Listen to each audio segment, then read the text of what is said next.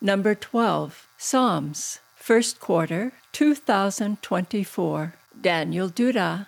Welcome, Painol family. We are continuing our study of the book of Psalms. Today's lesson titled Worship That Never Ends. Dr. Daniel Duda will be leading through the study, and Karen Holford will be leading us in the opening prayer. Dearly beloved and gracious Father, we want to pause now in the swirling busyness of our lives and to settle our scattered senses and to quieten our distracted thoughts and focus on you. You are so many things to us. You are our creator, and you're continually shaping us with your loving and creative hands. You're our Father, and you're smiling and holding out your arms to us as we learn to toddle through this world, and you catch us gently when we stumble and fall. And you're our shepherd. You lead us to quiet places with still waters, along the pathways of our life. You're our comfort and guide through the darkest valleys, and our joyful host through feasts and celebrations. You relate to us in 10,000 different ways. You are above us,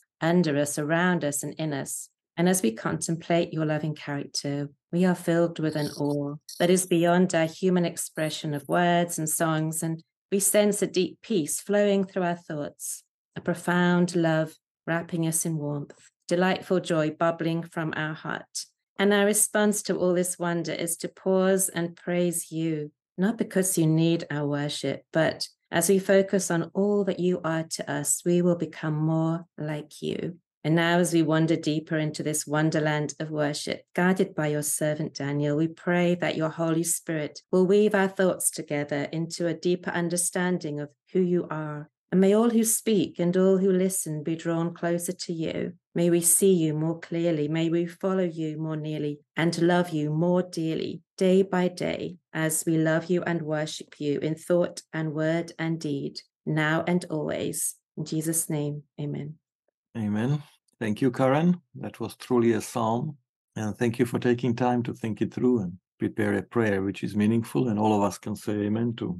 So, a worship that never ends. Does it fill you with joy or with horror? Memory text says, I will sing to the Lord as long as I live. I will sing praise to my God while I have my being. Now, depending how musical you are, as long as you are singing in the shower and nobody else can sing you, that's okay, because it's the expression of your emotions and your devotion. But if you are not very musical, probably somebody else is not going to be blessed if you are off tune and you don't have musical ear. Because some people don't contribute to God's glory by singing. They contribute to God's glory by doing something else. Which, by the way, it explains why the music in the church most often is noisy. You know why? Because if it's loud, the fact that you are singing off tune is not heard. It disappears in the cacophony of the noise, and it allows you to sing in spite of the fact that you are not a trained or opera singer. Hopefully you have a worship team or an instrument that carries you so everybody can participate, but there is a reason why the intensity of the sound in the corporate worship is what it is, so that even those who are not very musical can participate without embarrassing themselves and everybody else around them. So, what's your experience with worship? Which worship experience does this describe? Does it describe your local church? Does it describe a cathedral, a house church? Darla. I think sometimes we think of worship as a church service or always communal, but worship is a lifestyle. Do I worship with my life?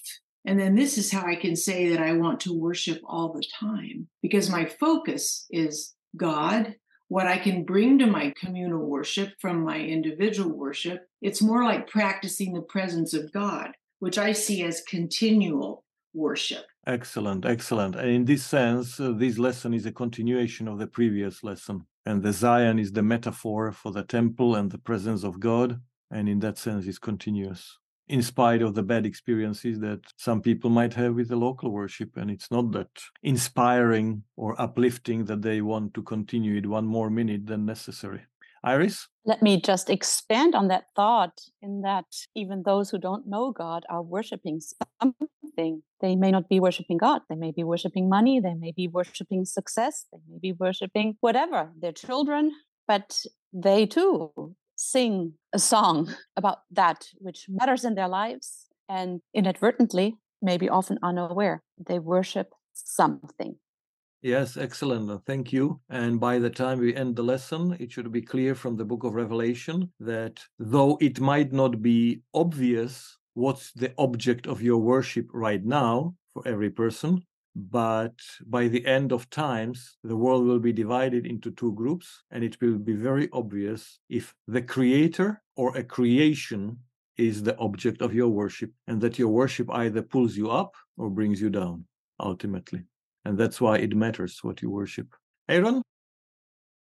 There's a quote by John Piper. Can't recommend everything of his, but this one's pretty spot on. And it's, God is most satisfied when we are most satisfied in him. And I think that ties into what Darla was saying about worship being our whole life. God intends for us to have a rich experience in life with the way he made it. He made waves for us to ride and tasty food for us to eat and people to have relationships and meaningful mutual enjoyment. And all of that brings joy to his heart. And done within the context of gratitude to God, it brings more meaning to all those things, and those things can become an act of worship. Excellent. Thank you very much, Aaron. Very good and helpful remark. The lesson says in the second paragraph that Israel's primary calling to praise was to praise God and to witness about him to other nations, because the Lord wants all the world to join his people in worship. Why is it that God wants everybody to join in worship?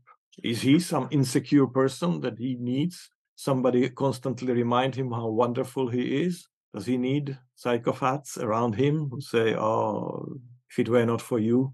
What's the purpose of worship? Michael Bell. God does not need us to worship. We need to worship God. And we should be obedient to God, not because he's a ruthless ruler, but because it's good for us. That's why. The state of my health also depends upon the state of my spiritual health. And mental health and emotional health. And it gives you a certain perspective. Back to what Aris mentioned, you are going to end up worshiping something. And worshiping God gives you a proportionate picture of your place in the universe, so that you do not become too big, a little or more than a little God yourself, or too small. Remember when we talked about the covenant quarter, we said that all the nations have the story of creation or how the world came about, and usually they create a place of worship, a temple, and then they put a statue or representation of their God in that temple that they worship. But the Bible starts in Genesis 1 that God creates a temple and puts humans in the midst, because he wants to collaborate with those humans so that they take care of the planet, of the environment, of the garden, and they get a perspective of who they are in the grand scheme of things. And so if you don't start from Genesis 1 and 2 pre-fall, you will get a distorted picture of worship. And this medieval idea that we are all going to sit on a cloud and play a harp and eat popcorn certainly does not appeal to 21st century people as a kind of eternity that you want to spend in a worship that never ends. Rita.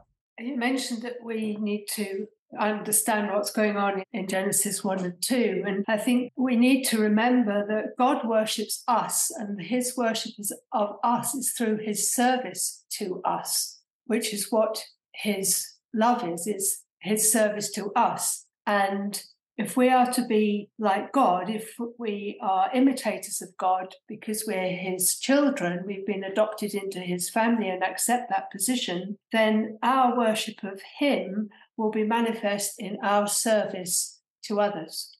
Thank you. Thank you. All right. Aaron, thank you. Part of worship is discovery. Because when you discover something beautiful about God, like a new understanding, like a light bulb moment, that inspires worship. And why do you think the universe is so big? I think that we're going to be finding new inspiration for worship, and it's just endless. You never reach the end of it. Yes, thank you. Livius? I wonder if it's just maybe a little easier than we're trying to make it sound. You mentioned Genesis, and we were created in the image of God. In the image of God, he created them. And so we were built and designed to operate in a ecosystem, in an environment that God created, right? And so we basically said, I want to do my own thing. I want to run my own universe. And so we're incompatible with the way we were designed and how life was designed to operate. And so this idea of endless worship is simply being compatible with the way God intended us to be, how life is intended to work. And we will be worshiping for eternity because we operate how God wants us to operate. We are like him. We have compatible characters. I think the worship that we kind of think about today, going to church and stuff like this, that's like a ceremony. I think those are group meetings where we kind of get together and hang out with each other. That's not really what worship is. It's really about it being an imitator of our Creator and living in the environment and the principles and methods that he's outlined for life to operate. Yes, thank you. So this is important that when we speak about worship, we usually mean music. Remember the worship wars? Or we mean singing. Now, singing definitely is one of the expressions of worship, but there is more to worship than just singing. And so that's one of the problems when we speak about worship, that we narrow it down to something. And then we have the discussion what kind of music is appropriate and part of worship. And you always got the experts who tell you what kind of music God can listen to and he can't listen to, what kind of sauce God likes on his spaghetti, and which music is unacceptable to him. Part of the problem is that when it comes to music, just like with football, everybody's an expert. Everybody knows what kind of worship is acceptable to God. But Henry put in the chat, Old English, it's about worship. So worship is intentional turning to God and seeing all the greatness and goodness and glory and value that belongs to him rightfully. So seeing him in that context. So let's go to Psalm 134. I'm sure you know that Psalm 119 is the longest in the Bible. We mentioned that when we talked about acrostic psalms that have all the lines or verses start with the same letter. And you know that 117 is the shortest one, but this one is only 3 verses. Come, bless the Lord, all you servants of the Lord, who stand by night in the house of the Lord. Lift up your hands to the holy place and bless the Lord. May the Lord, maker of heaven and earth, bless you from Zion. So the praise should ascend to God in the morning, the praise should ascend to God in the noon, and this is about the praise in the night. Come, bless the Lord, all you servants of the Lord, who stand by night in the house of the Lord. Now remember, the structure of the worship in Israel is that there is a temple, which after David, as we said in the previous lesson, was not always in Jerusalem, was in at least 3 other places before. And of course, after the division of the kingdom, the northern kingdom sets up their own worship place, but the Bible frowns upon it because of the centrality of the worship, so doesn't have anything positive to say. And all the northern kings will be the ones who did what was evil in the eyes of the Lord because of the worship which is not centered in Jerusalem. But people live far away from the temple, from Dan to Beersheba. It's a long journey. And that's why every morning there is a perpetual sacrifice and every evening offered. And wherever you are, you only go to Jerusalem 3 times per year, but you pay the tax, temple tax. Remember, in the Gospels, in Matthew, there is a discussion whether Jesus is paying the temple tax. This is not the income tax that you pay to Caesar. This is the temple tax. That's the contribution so that they can buy the oil and the lamps for keeping the services going. But there you live in Dan in the north. But you know, this morning a sacrifice is offered on my behalf at the temple. You know, tonight a sacrifice is offered on my behalf at the temple. And that's why, come, bless the Lord, you, all you servants of the Lord, who stand by night in the house of the Lord. And how do they bless the Lord? Usually the Lord blesses us, but there are instances where the Bible uses the bless with God as an object. In verse 2, by lifting up your hands, the holy place. Michael. In the temple, there was the Holy of Holies, the holy place in the temple. That's where God resided. Where did they get the idea? Where did that come from? The idea that the sanctuary is divided into 2 or 3 parts, the outer court, the holy and the most holy place. Is that the question, Michael? No, the idea that God resides in the holiest place in the temple. a monotheistic God that exists everywhere, how did he get located within the Holy of Holies? If you read Exodus and Leviticus, when God asks people to build the sanctuary so that he can dwell in their midst, you get this representation that tells you how God deals with the problem of sin. So there is an outward court where people are gathered, then there is the wide gate that people enter. The first thing is that they are encountered is the altar, which conveys the message of acceptance. Remember, we said that the temple in the New Testament is the community where everybody is welcome. So the message of the altar is, you are accepted, you are my son, you are my daughter, I accept you. Your sins are not a barrier between you and me. So that's the message is clearly conveyed. And then you have the holy place where you have certain furniture that is supposed to convey how God deals with the power of sin, because forgiveness deals with the problem of guilt, but doesn't deal with the endless cycle. Sin, forgiveness, sooner or later brings people to ask, is that all that God has to offer? And that's why the blood travels further and shows that no, God has more to offer. He can bring the power over the sin, and the power of sin can be broken in your life, and how God does it through the feeding and lighting and the bread and the light and the prayers and the incense which are there. And then you have the most holy place where the Shekinah, the presence, the glory of God resides, and you have the box of covenant, etc. So this gives the Old Testament background to this. And that's why, for example, because the most holy place is a cube, all three dimensions are the same. When the book of Revelation speaks about New Jerusalem, it says that its length, width, and height is the same. So if you suffer from vertigo and you take John 14, that there are many mansions in heaven, and you imagine that you will be assigned a mansion on the floor 14,758, now you are going to suffer from sickness when you look out of the window of your heavenly mansion. But that's not what it wants to say. It just wants to say it's the most holy place. It's the place of God's presence, and doesn't want to tell you how tall are the buildings in New Jerusalem. So that's how the Bible thinking works. So let's go back to this. Lift up your hands to the holy place and bless the Lord. Terry, can you read for us 1 Timothy 2:8? I desire, then, that in every place the men should pray, lifting up holy hands without anger or argument. And let's add verse 9. Also, that the women should dress themselves modestly and decently in suitable clothing, not with their hair braided, or with gold, pearls, or expensive clothes, but with good works, as is proper for women who profess reverence for God. I don't know from which church tradition you come from, but depending on certain denominational traditions, there would be a lot to say about verses 9, 10, and 11.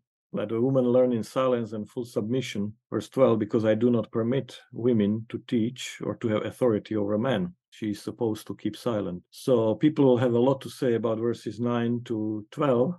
Yet, verse 8 in the New Testament, Paul says, I desire that in every place people should pray lifting up holy hands. And that goes back also then to what Darla mentioned to us, that the life needs to correspond. The whole life is worship, that if there is quarreling, as some translations translate, in this one that Terry read, New Revised Standard Version, it's quarreling, it's an argument, that if there is no correspondence with lifestyle, then the form does not have much value.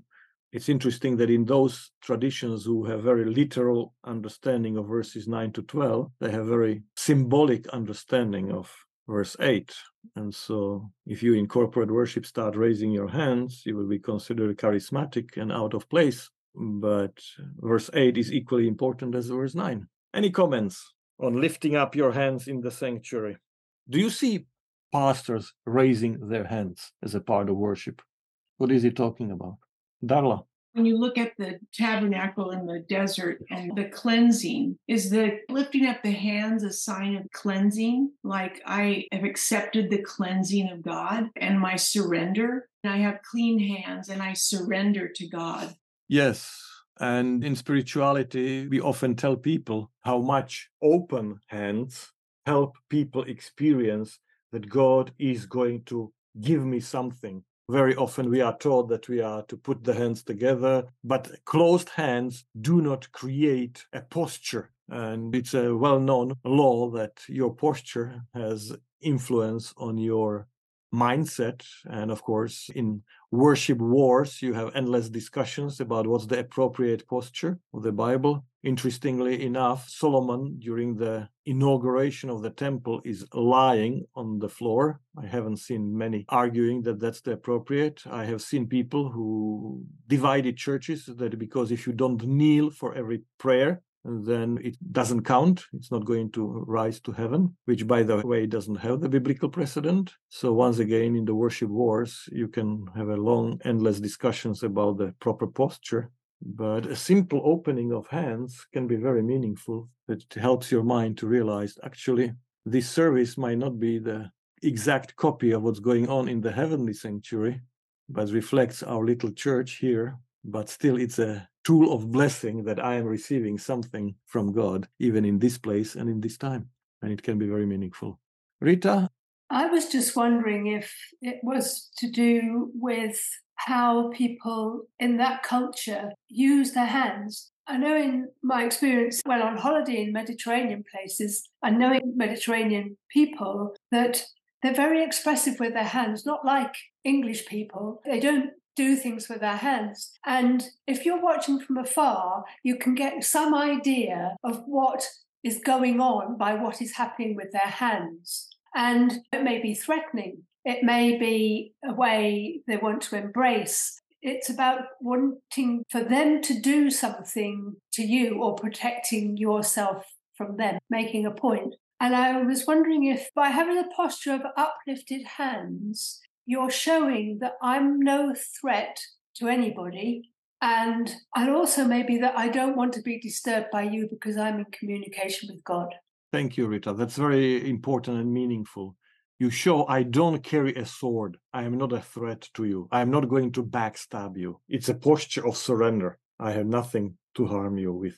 Michael? Yeah, there's early depictions of Christians. They're in the catacombs in Rome and other places where Christians had their hands raised, not clasped together as a form of prayer. And that the clasping of the hands together was a sign that you were not armed. You didn't carry a knife or a sword in your hand, which were the common weapons at the time.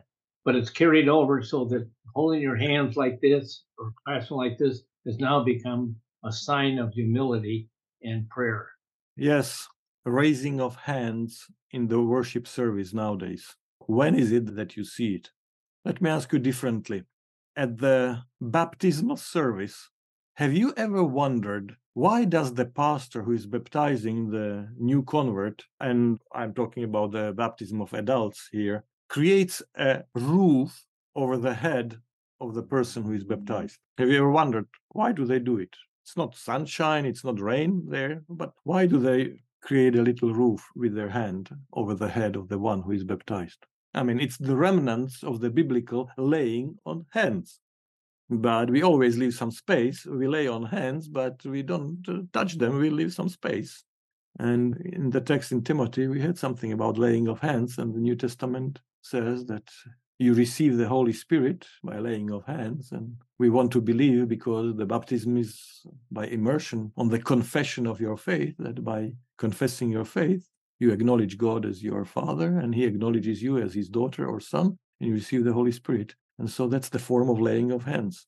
Now, where do you see the hands in action in the context of the worship? It occurred to me that the only time that I've ever seen it, as far as I recall, is in some sort of benediction. That's right, in the blessings. And so the context here is the Aaronic priestly blessing. And when the psalmist says, when those who are in the sanctuary lift their hands, it's a way of saying, let the blessings flow from the sanctuary to whole of territory of Israel, to all the 12 tribes, from Dan to Beersheba, and of course, in the context of the story, and to all the nations until the last places of the earth, because God of Israel is not a local deity, he is the God of the whole earth. And so, come bless the Lord, all you servants of the Lord who stand by night in the house of the Lord. Lift up your hands to the holy place, and bless the Lord means, may it rain on me from the blessings which are pronounced there tonight in the sanctuary, when may I benefit from the things which are going there at the headquarters. Do we need that today? Can you see the meaning in that?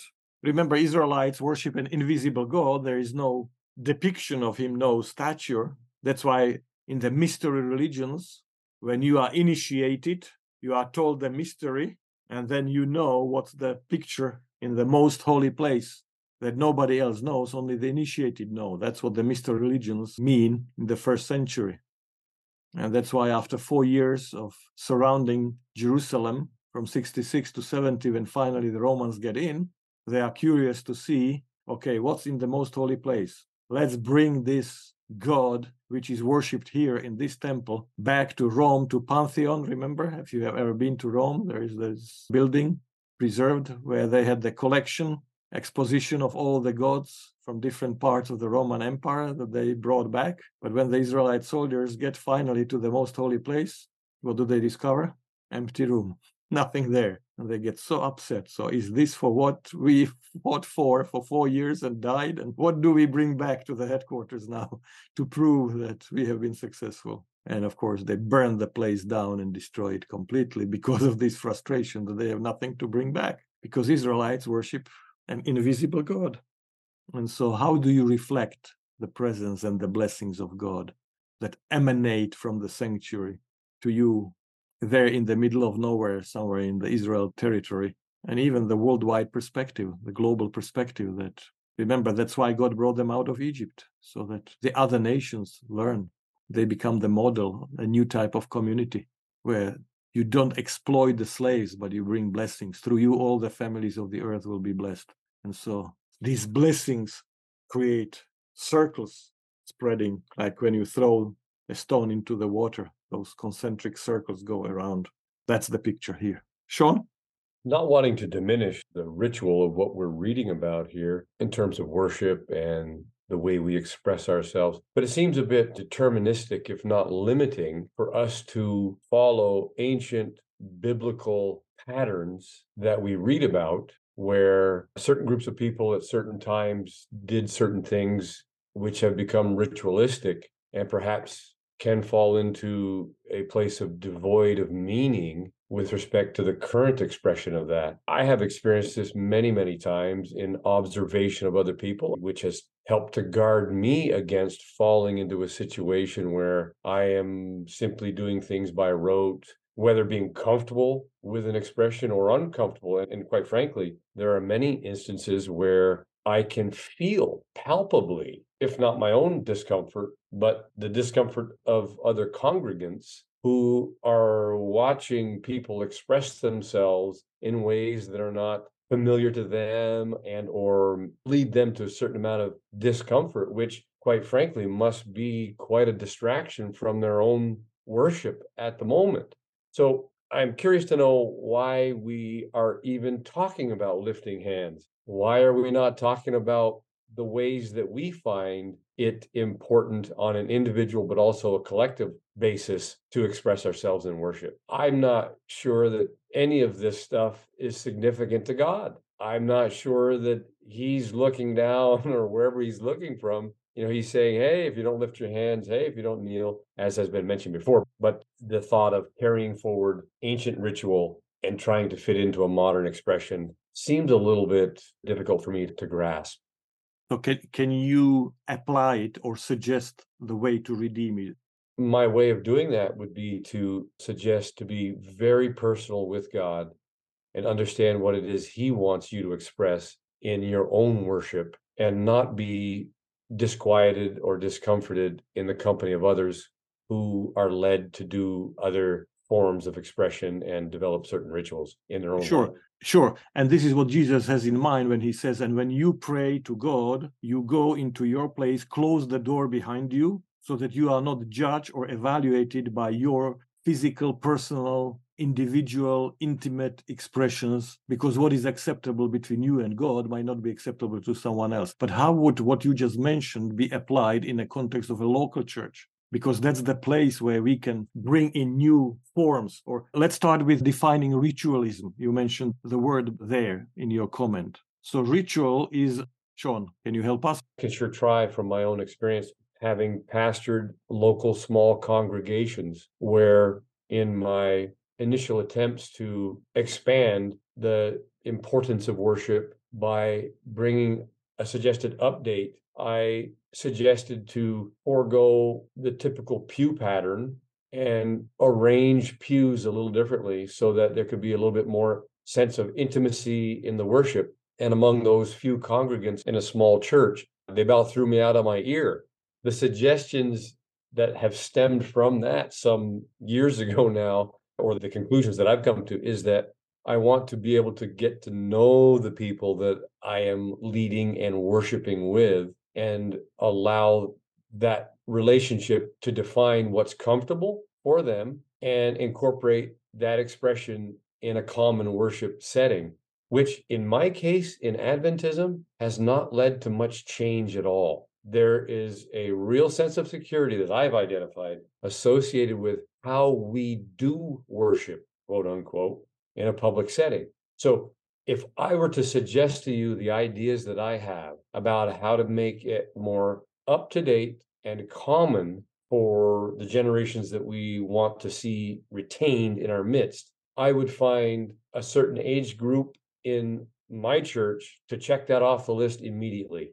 I would also, among some of those suggestions, find that the young generation would be standing off at the side with a rather skeptical point of inquiry going, okay, how much are they going to move? How much are they going to see my relevance in their midst as an important factor? So rather than going through a list of things that I would suggest to do, Daniel, I would simply say that it has been a point of difficulty and roadblock, which is why I have fallen back onto let everyone express for themselves their own way of worshiping without judgment. Yes, sure. And thank you for your comments. Yes, staring at the back of the head of people sitting in front of you is not the most conducive to engaged worship. And so something that we inherited from medieval times, if it's blindly or mindlessly followed, it can be a hindrance to worship. But let's go back to what we mentioned. Ritual is a certain procedure.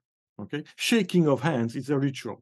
Giving a kiss is a ritual because you do certain things that express certain reality. Remember shaking hands, showing I don't have a sword. That's why you shake your right hand. So I'm not going to backstab you. It's a ritual that it's an offer of friendship. That's why Jesus says to Judas, how come that you are kissing me, a sign of intimate closeness, when you are using it as a form of betrayal? There is a disconnect between the ritual and the meaning. Now, ritualism is when a ritual is followed because magically it conveys something. We need to do this ritual because if we don't, then we don't have the benefits. Now, the problem is that there is no benefit in the ritual unless you have a magical medieval thinking. They don't work on their own. They convey a deeper meaning, but if the meaning is not there, if the meaning is not understood or misunderstood, at the TED building, we have the statue of three angels, a very artistic presentation. And one of the angels is raising a finger. Now, if you look from certain angle, the people of St. Albans are very puzzled. Why is the angel showing them a finger? Because in 21st century context, European culture, it can be a source of misunderstanding rather than a source of communication, that here is a church headquarters that stands up for something. Actually, we have a small explanatory note saying that these are the three angels from Revelation 14, and they are supposed to convey the warning that goes to the whole world, etc. Because in a secular culture where we are, people are wondering, what is this? What have we done that we deserve this? So, and a local church or a small group, house church, remember, that's how the church was in the New Testament, is the best place to experiment with these things. Like Darla wrote in the chat, I wish there was more expression like this in my community. Yeah, because it's meaningful. It brings people to feel the presence of God and the closeness of God. And that's why the small context is the best place to explore these things, because in a local church, whatever carries 51% flies. Now, of course, you have to be careful so you don't antagonize people. But if you agree that this is how you are going to pray, this is how you are going to sing, have you noticed when you come to the church, only insiders know what to do? So, for example, when we read the inspired words that God sent us, that is the Bible, usually we sit in our church tradition. In Lutheran tradition, you stand up because this is the word of God. You cannot just listen to the word of God sitting. Now, when we sing the words which we wrote for ourselves, we usually stand up. In other traditions, when we sing what we wrote ourselves, we sit. And when you listen to what God wrote to us, you stand up, because that's how you show your respect. So unless you are an insider, you don't know in the worship service what you are supposed to do. You either have to watch around or you have to learn. And this is where the worship needs to have a predictable nature, because if you don't know anything what's going on, you are going to feel out of place. And yet worship needs to have also a new feature, because when I used to teach word and worship class for MA students at Newbold, I would take the students to an unnamed cathedral, and a part of the worship service, they received the order of the service. And at the bottom, it said, the order of this worship service has not been changed. And then there is a date in 16th century. And you feel like, wait a minute. Either it did not mean much in 16th century, or it cannot mean much in 21st century, because if nothing in this worship service has changed in the last 400 years, something is wrong here. And so this is the context of the worship that we are talking about, that yes, you read in Psalm 134, that those servants of the Lord who stand by night in the house of the Lord should lift up their heads to the holy place. And unless you put it in the context, it has no meaning to you at all. Even in the individualistic society, you ask, why do I need to be in the sanctuary and lift up my hands as a part of worship experience? But if you put it in the context of what it meant, then it's easier to come and see what it can mean today. Henry. I think that the problem is that we make Bible prescriptive in many elements, and we think that because the Bible says that we have to do it, and we don't even use reason or apply the cultural context of this. We read lifting the hands, okay, we must lift the hands. It doesn't matter why, it doesn't matter what the purpose is, it's just because it says it. And when we discuss this in our quarterly lesson, even the fact that it is considered a little nonsense for the post-Enlightenment thinking makes a discriminatory position. That just because it is nonsensical to me, it has to be nonsensical for everybody else. But if somebody feels that this is the way for them to express their worship to God, let me do it.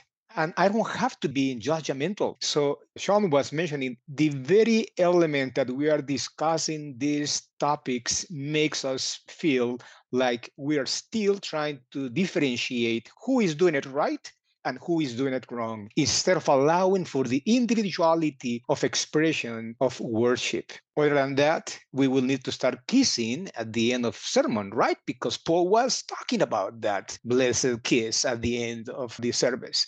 So yeah, it calls for a lot of discussion when we're talking about the ways to worship.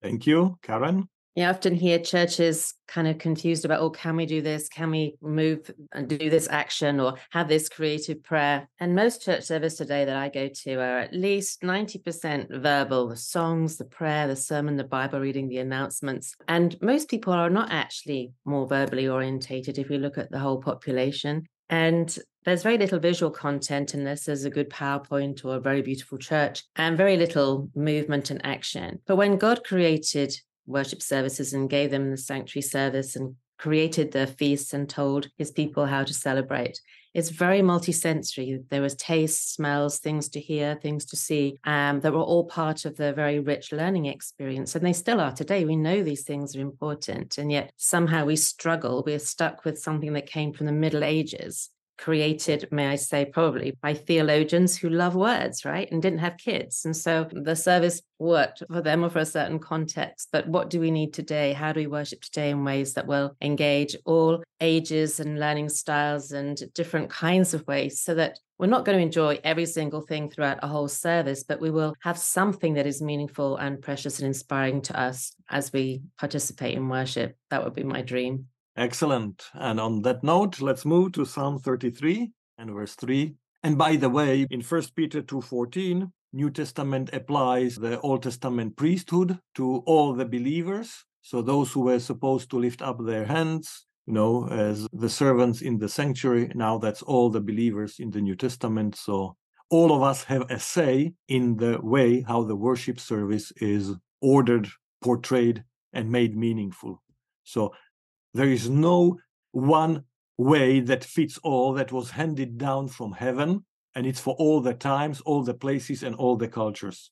But to make it meaningful to people in the New Testament, everybody needs to have a say. And as Karen said, it's not even the goal that you enjoy all the parts of the service, because we are all so different. But there needs to be something meaningful in that service for everybody.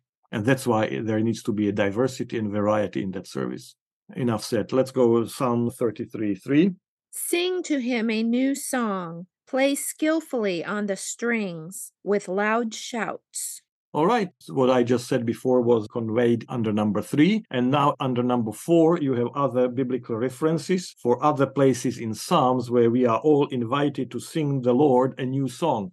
By the way, it's very interesting that in the context of Christian worship, people like old hymnals. So the older the song, the holier it is. Yet, repeatedly in the Psalms, you are invited or commanded, sing to the Lord a new song. Can you help me to understand what is the meaning, sing the Lord a new song? Karen?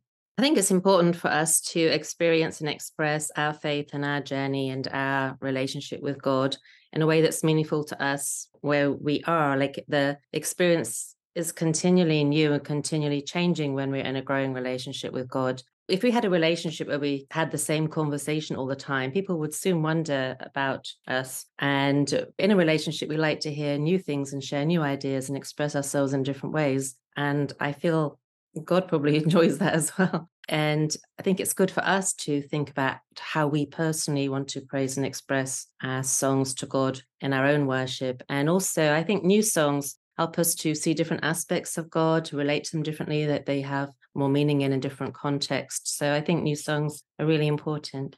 So once again, you need to have a balance between the old that is known and meaningful and provides a sense of continuity. And we are part of what God has been doing for centuries, millennia, and something new that gives you a new perspective, new reason to worship and praise God, because you see things that you haven't seen, as Aaron mentioned before. Rita?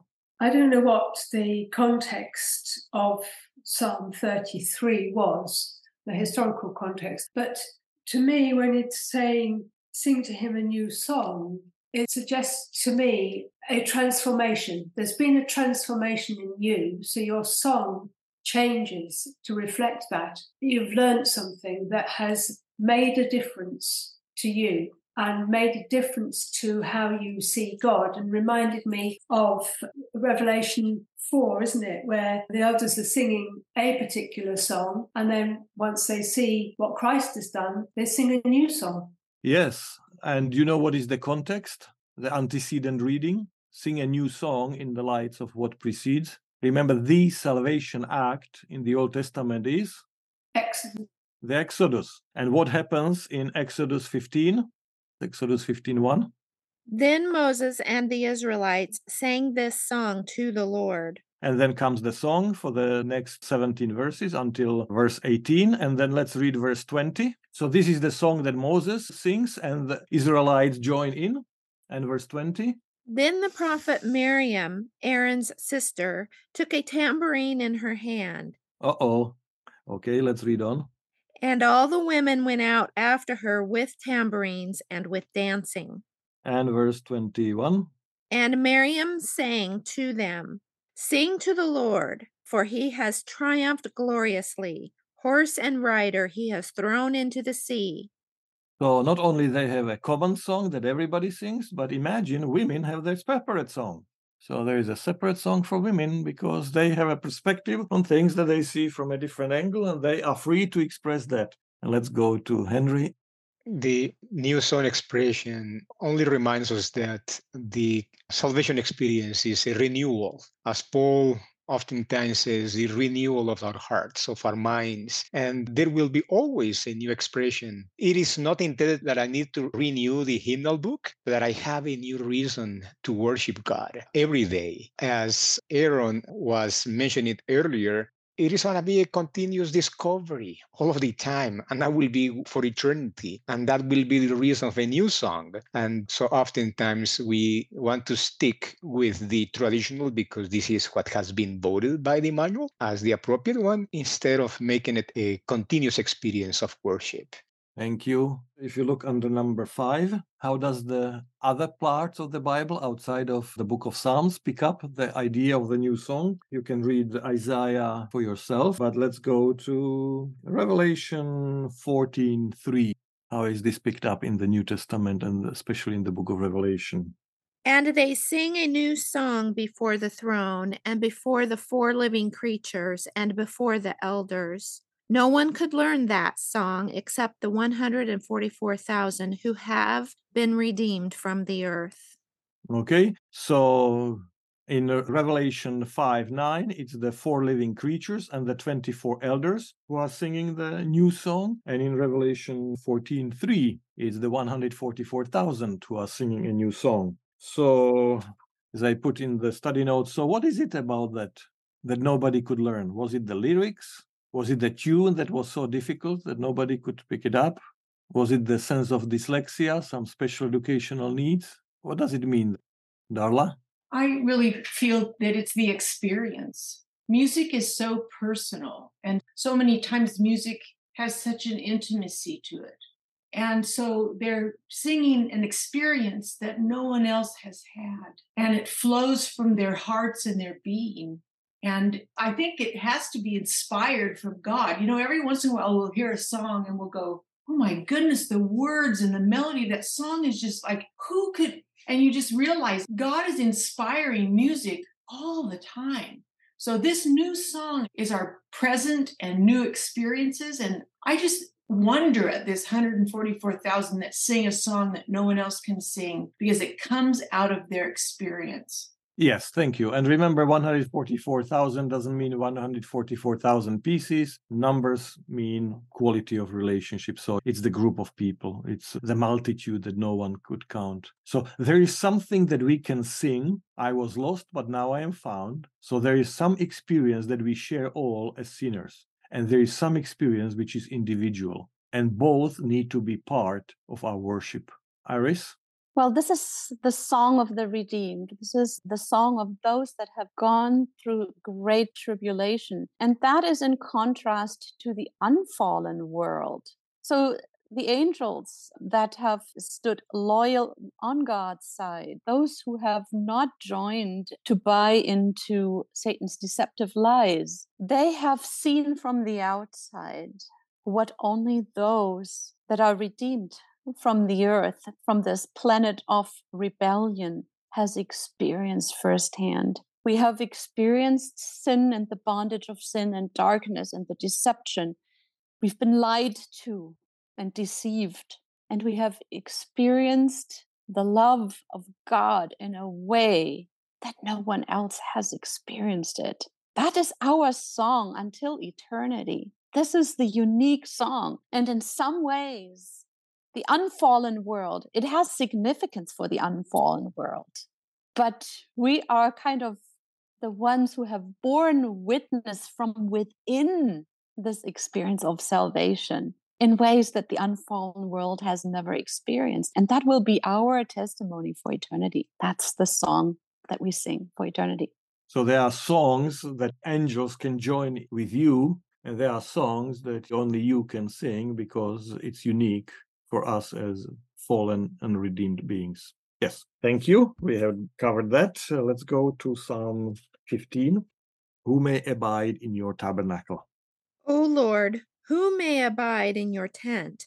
Who may dwell on your holy hill? Those who walk blamelessly and do what is right and speak the truth from their heart, who do not slander with their tongue and do no evil to their friends, nor take up a reproach against their neighbors, in whose eyes the wicked are despised, but who honor those who fear the Lord, who stand by their oath even to their hurt, who do not lend money at interest, and do not take a bribe against the innocent. Those who do these things shall never be moved. Thank you. And let's move on to Psalm 24.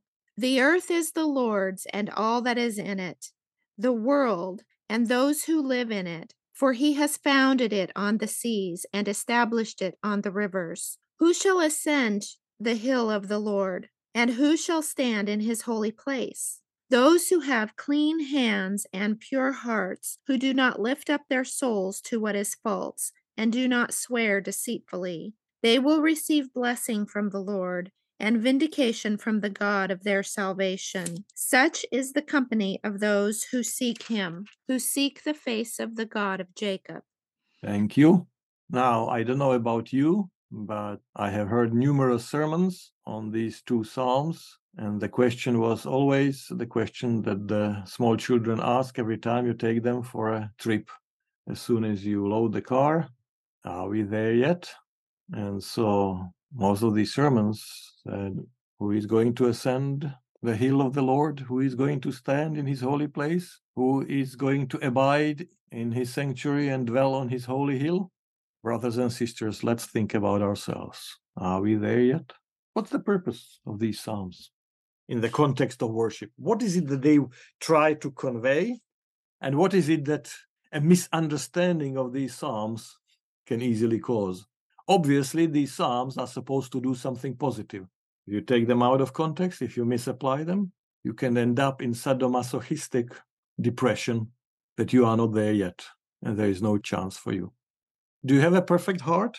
If you look at Psalm 24 or Psalm 101, the other ones that are quoted in the lesson, Psalm 24:4. So help me, what are these Psalms supposed to do?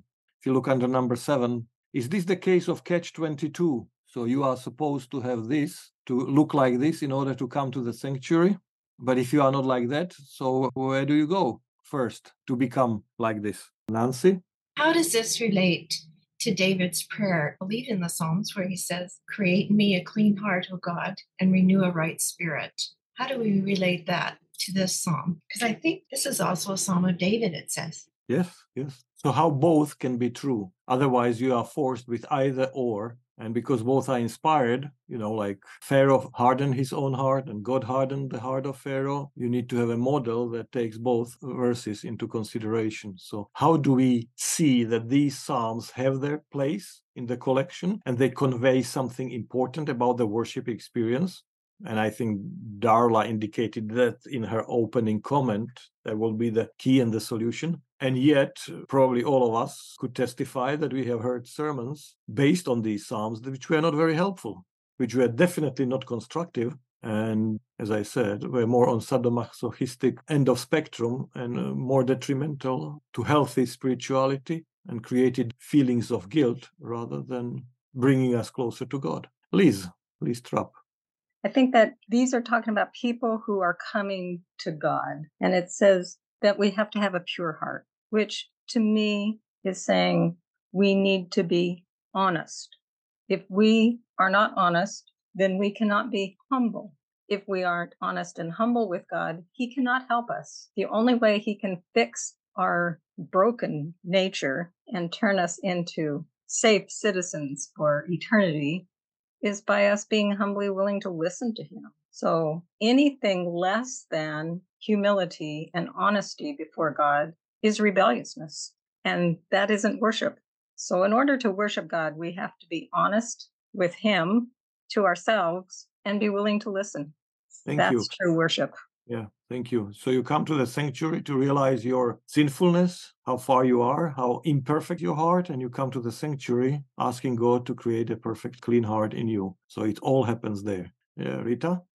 These two Psalms, there are a couple of questions. Who can dwell in your sanctuary? Who can come to you? Genuine questions. And it seems that the response is highly ironic because nobody can achieve those states. And they leave it hanging, almost to say nobody achieves those states, but everybody can come to that place of worship. Yes, that's very important. So that's where you realize your state, and that's where you realize where the help comes from or the solution comes from. And that's why everybody's invited, everybody's welcome, although none of us are perfect. Henry?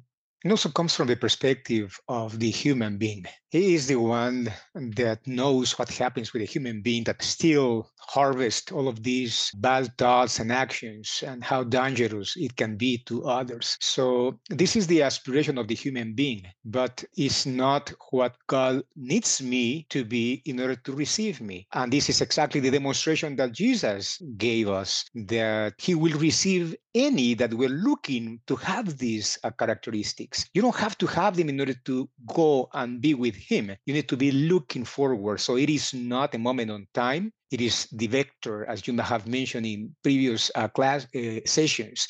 It is the vector that I am aiming to. And this is what makes the end of who may live, which means at the end of the time, the end of the journey. But during the journey, having the aspiration, hoping that he that goes with us will help us to go and mature little by little, because he is not giving up on us. Yes, thank you. And in this sense, let's connect this Tuesday with Thursday. Darla mentioned in her opening comment that there needs to be a correspondence between the worship and the life. And this is what these Psalms like 15 and 24 reminds us, that worship is not just a form, it's not just a ritual. There needs to be a correspondence between the worship and the transformation of life. None of us is perfect, but the worship is where we become like the one that we worship. We mentioned that ascribing to God, realizing who he is and turning to God to see his greatness, his goodness, his glory, and to give him the right place that rightfully belongs to him. And that's where you are transformed. So let's go to Thursday lesson. And I would put this together also pedagogically for teaching those who are teachers. After Tuesday should be the Thursday. And then comes the evangelistic outcome, which is Wednesday's lesson. But if you look under number 9, how do psalmists decry various misuses of worship, like in Psalm 40, Psalm 50, Psalm 51? So why does God say in Psalm 40, 50, 51 that he does not delight in sacrifices? Why did he give them to Israelites if he doesn't delight in them? So what is this supposed to mean? Let's read this 40, verse 6 to 8, so that people get the context. Sacrifice and offering you do not desire, but you have given me an open ear. Burnt offering and sin offering you have not required. Then I said, Here I am. In the scroll of the book it is written of me. I delight to do your will, O my God. Your law is written within my heart. So this gives you a context, and of course you know that Hebrews is going to take these very words and apply them to Jesus. Yet he brought the sacrifice. Now, if God does not delight in sacrifice, why does he tell them that 3 times per year each of them has to appear before the face of the Lord, and they cannot come with empty hands? They need to bring something. Henry.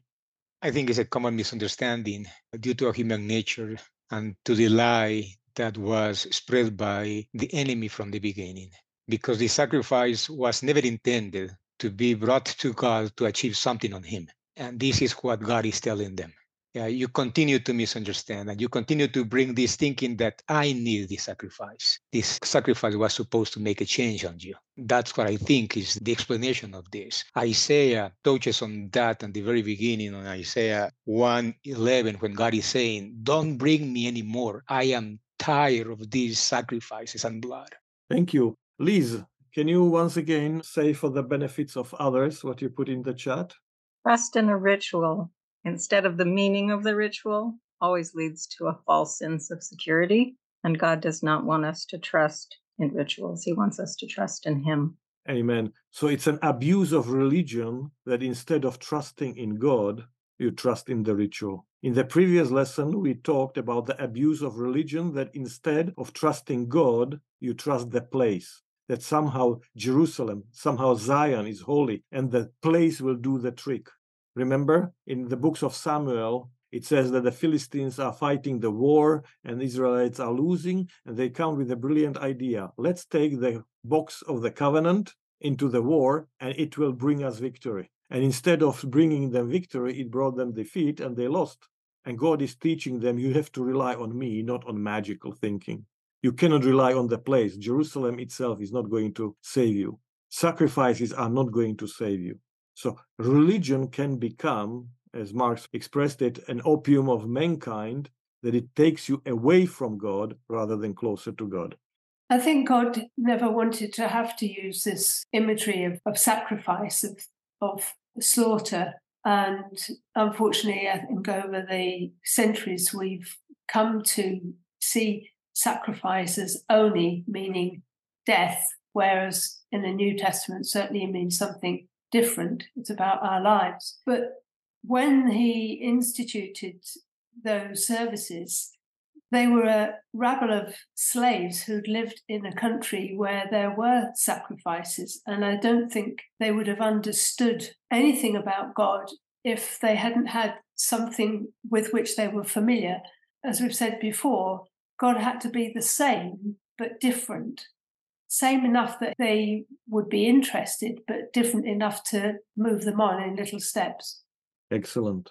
Which shows you how God takes people where they are and leads them in small steps to where he wants them to be. Nancy? I imagine when Adam, after they chose to distrust God, and God told him he had to kill a lamb for the first time, and you think of it, the whole universe had not seen any death. And it is the God who sees every sparrow fall and told the story of the lost shepherd who found his sheep. It's the God who loves his creatures. But I can imagine Adam, like Graham would say, the first time he perhaps hit the lamb with a rock, it horrified him. And it probably didn't kill him. He had to do it several times, and he was horrified. It was awful. And Graham would say, good, may it always make you sick. May it always remind you of what sin does. It's about sin. We needed to remember how dangerous sin was. It was not at all to appease God. And of course, Lucifer, the devil, twists the truths. So now it became a ritual to put the wrong picture of God through the centuries, that he had to be appeased. But it was to make us sick. And even you take that to the cross, and Christ himself showed the horrible results of sin. Thank you. Michael? At the temple, there were money changers and people selling doves and other animals for sacrifice. And I'm sure a lot of the people who did that were worshipful of God. But Jesus was furious because undoubtedly the money changers were taking their cut, and the selling of animals, whether it was a dove or something else, was a money-making process rather than worship of God. And it was a corruption of what was originally had a wonderful intention. Yes, thank you. Thank you, Michael. And it starts with a good intention. So let's help these pilgrims, because you cannot bring your lamb from Beersheba to Jerusalem. It's not going to survive the journey and be blameless. It's going to be hurt and bruised. For those poor people, let's provide the doves for them. So it starts as a customer service, but ends up as a mafia that people cannot beat. And Jesus says, this does not represent who God is. Because we know that people discover that the lamb that did not pass the quality control because was not blameless enough then gets resold to your neighbor, and you recognize it because of these little things on the legs, etc., and signs. And you ask, so how much did you pay? And you compare how much you got for it. And suddenly here is a system that a common person cannot beat. It's a source of income for someone, as we said in the previous lesson, and they turn it into the den of robbers. A place where they feel secure because they are helping the holy thing. But Jesus says this has nothing to do with who the Father is, what he is after. And this is a gross misrepresentation of the whole plan of salvation and what God wants. So thank you. Thank you, Michael. And let's now go back to Psalm 96. And let's read verses 1 to 3 and then verse 10. Oh, sing to the Lord a new song. Sing to the Lord, all the earth. Sing to the Lord, bless his name. Tell of his salvation from day to day. Declare his glory among the nations, his marvelous works among all the peoples. Say among the nations, the Lord is king. The world is firmly established. It shall never be moved. He will judge the peoples with equity. So you can see, if you look under number 8, that it's not only the singing, it's not only the praising, it's not only bringing the gifts. Remember the idea that you should not come empty-handed. In other words, somebody else needs to be blessed by your religion. Remember Matthew 25? When have we seen you? For you, we would have done anything. And the question is, who else benefited from your religion? So when they come to Jerusalem, others must be blessed. They even need to take a portion of their estate and convert it into money and then buy things so that the poor, the family, etc. are blessed. Have you heard about people damaged by religion because someone was so committed that the rest of the family was damaged by that level of commitment? And here God says, no, you have to convert a portion of your income and buy goodies so that the whole family is blessed, so that the little ones are looking forward to that experience. And so praising, singing, bringing gifts, proclaiming God's goodness and greatness, there is the worship that we talked about. But here comes the evangelistic dimensions. Other nations need to be blessed as well. Other nations need to benefit from this. Can you see how this brings them back to Genesis 12? Abraham, through you, all the families, all the tribes of the earth will be blessed. Can you see how this brings them back to the meaning of Exodus? Why did God bring them out of slavery? So that they form a counterculture community where they don't treat each other by slaving another human being, by blessing another human being. And these Psalms help them to realize and to remind them that you are to be the blessing to everybody else. All the tribes, all the nations are going to take advantage of your weakness. If you accumulated wealth, they are going to come and steal it. They are going to come and kill you. They want your territory. They want your gold. They want your women, your children, your harvest, etc. But you will be a different community. You will be a community that brings blessings to all other tribes, all other nations, to the whole earth. Religion cannot be an exclusivistic club. All right, let's conclude. Number 10, let's say worship is responding to all that God is with all that we are. In worship, you treasure God, you ponder his worth, and then you do something about it. You give him something that he is worth. And that's why emotional experience or ritualistic experience is not worship. Worship is responding to all that God is with all that we are. When we intentionally turn to God and we see new perspectives, new angles on his greatness, on his goodness, all that belongs to him, then we give him the place in our lives, individual and community, that rightly belongs to him. And that's the true worship. And that's the worship that never ends, that will go on for all eternity, and that you not only survive, but you enjoy, because it's transforming you into who God is and into his image, and achieving the purpose that God put into all of us when he created us in his image. And it's our privilege, both in our individual lives and in the worshiping communities of connected people where we are, to create an environment like that, where people are welcome, they want to come, and the transformation takes place. So why are we here? If I ask in a typical church, why are we here? What's our mission? What am I going to hear? We are here to do evangelism. Sorry, no. According to the Bible, the first duty of all created beings is worship. Every time a human being meets God or even an angel in the Bible, they proskineo, they worship, they fall down. And God lifts them up and says, stand up, I want to talk to you like a man. I want you to have a meaningful relationship. The fact that you are bowed down, that you dropped like dead on your face, does not reflect the dynamic of our relationship, of what I'm after, what I want. I want to have a mutually enhancing, meaningful relationship that's transforming for you. So, yes, evangelism is important. Other nations need to hear, but evangelism is always only a consequence, an overflow of the worship. You need a perspective on who God is. Everything flows from our image of God, who God is. If you got a healthy image, you have a healthy and constructive worship. If you have a distorted image of who God is, then you need worship that step by step is transforming you into a better understanding and better forms and more meaningful forms of who God is and worship. And that is God's plan for us and the community, because certain things cannot happen in one-on-one, but can happen only in a community. By people we are hurt, by people we are healed and shaped. And that's why God sends you as a part of community, so that we are healed, transformed, and the worship can be rendered in a more meaningful way. Let's pray. God, we cannot fathom who you are, but from the little that we understand, We can see how you created us in your image so that we can enjoy this relationship with you to the extent that we do not worship things, ourselves, positions, or whatever else, but that we see ourselves as part of the larger universe. We see who you are and what we can become. And thank you for the noble aspirations that you have for each one of us. In spite of the fact that we all have been damaged by sin, you see the value that each one of us has, and we carry your image as your daughters, as your sons.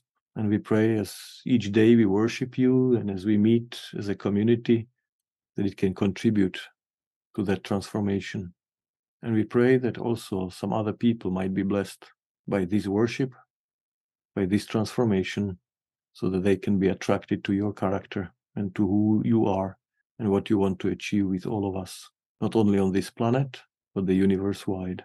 And we thank you for this priceless revelation. In Jesus' name, amen.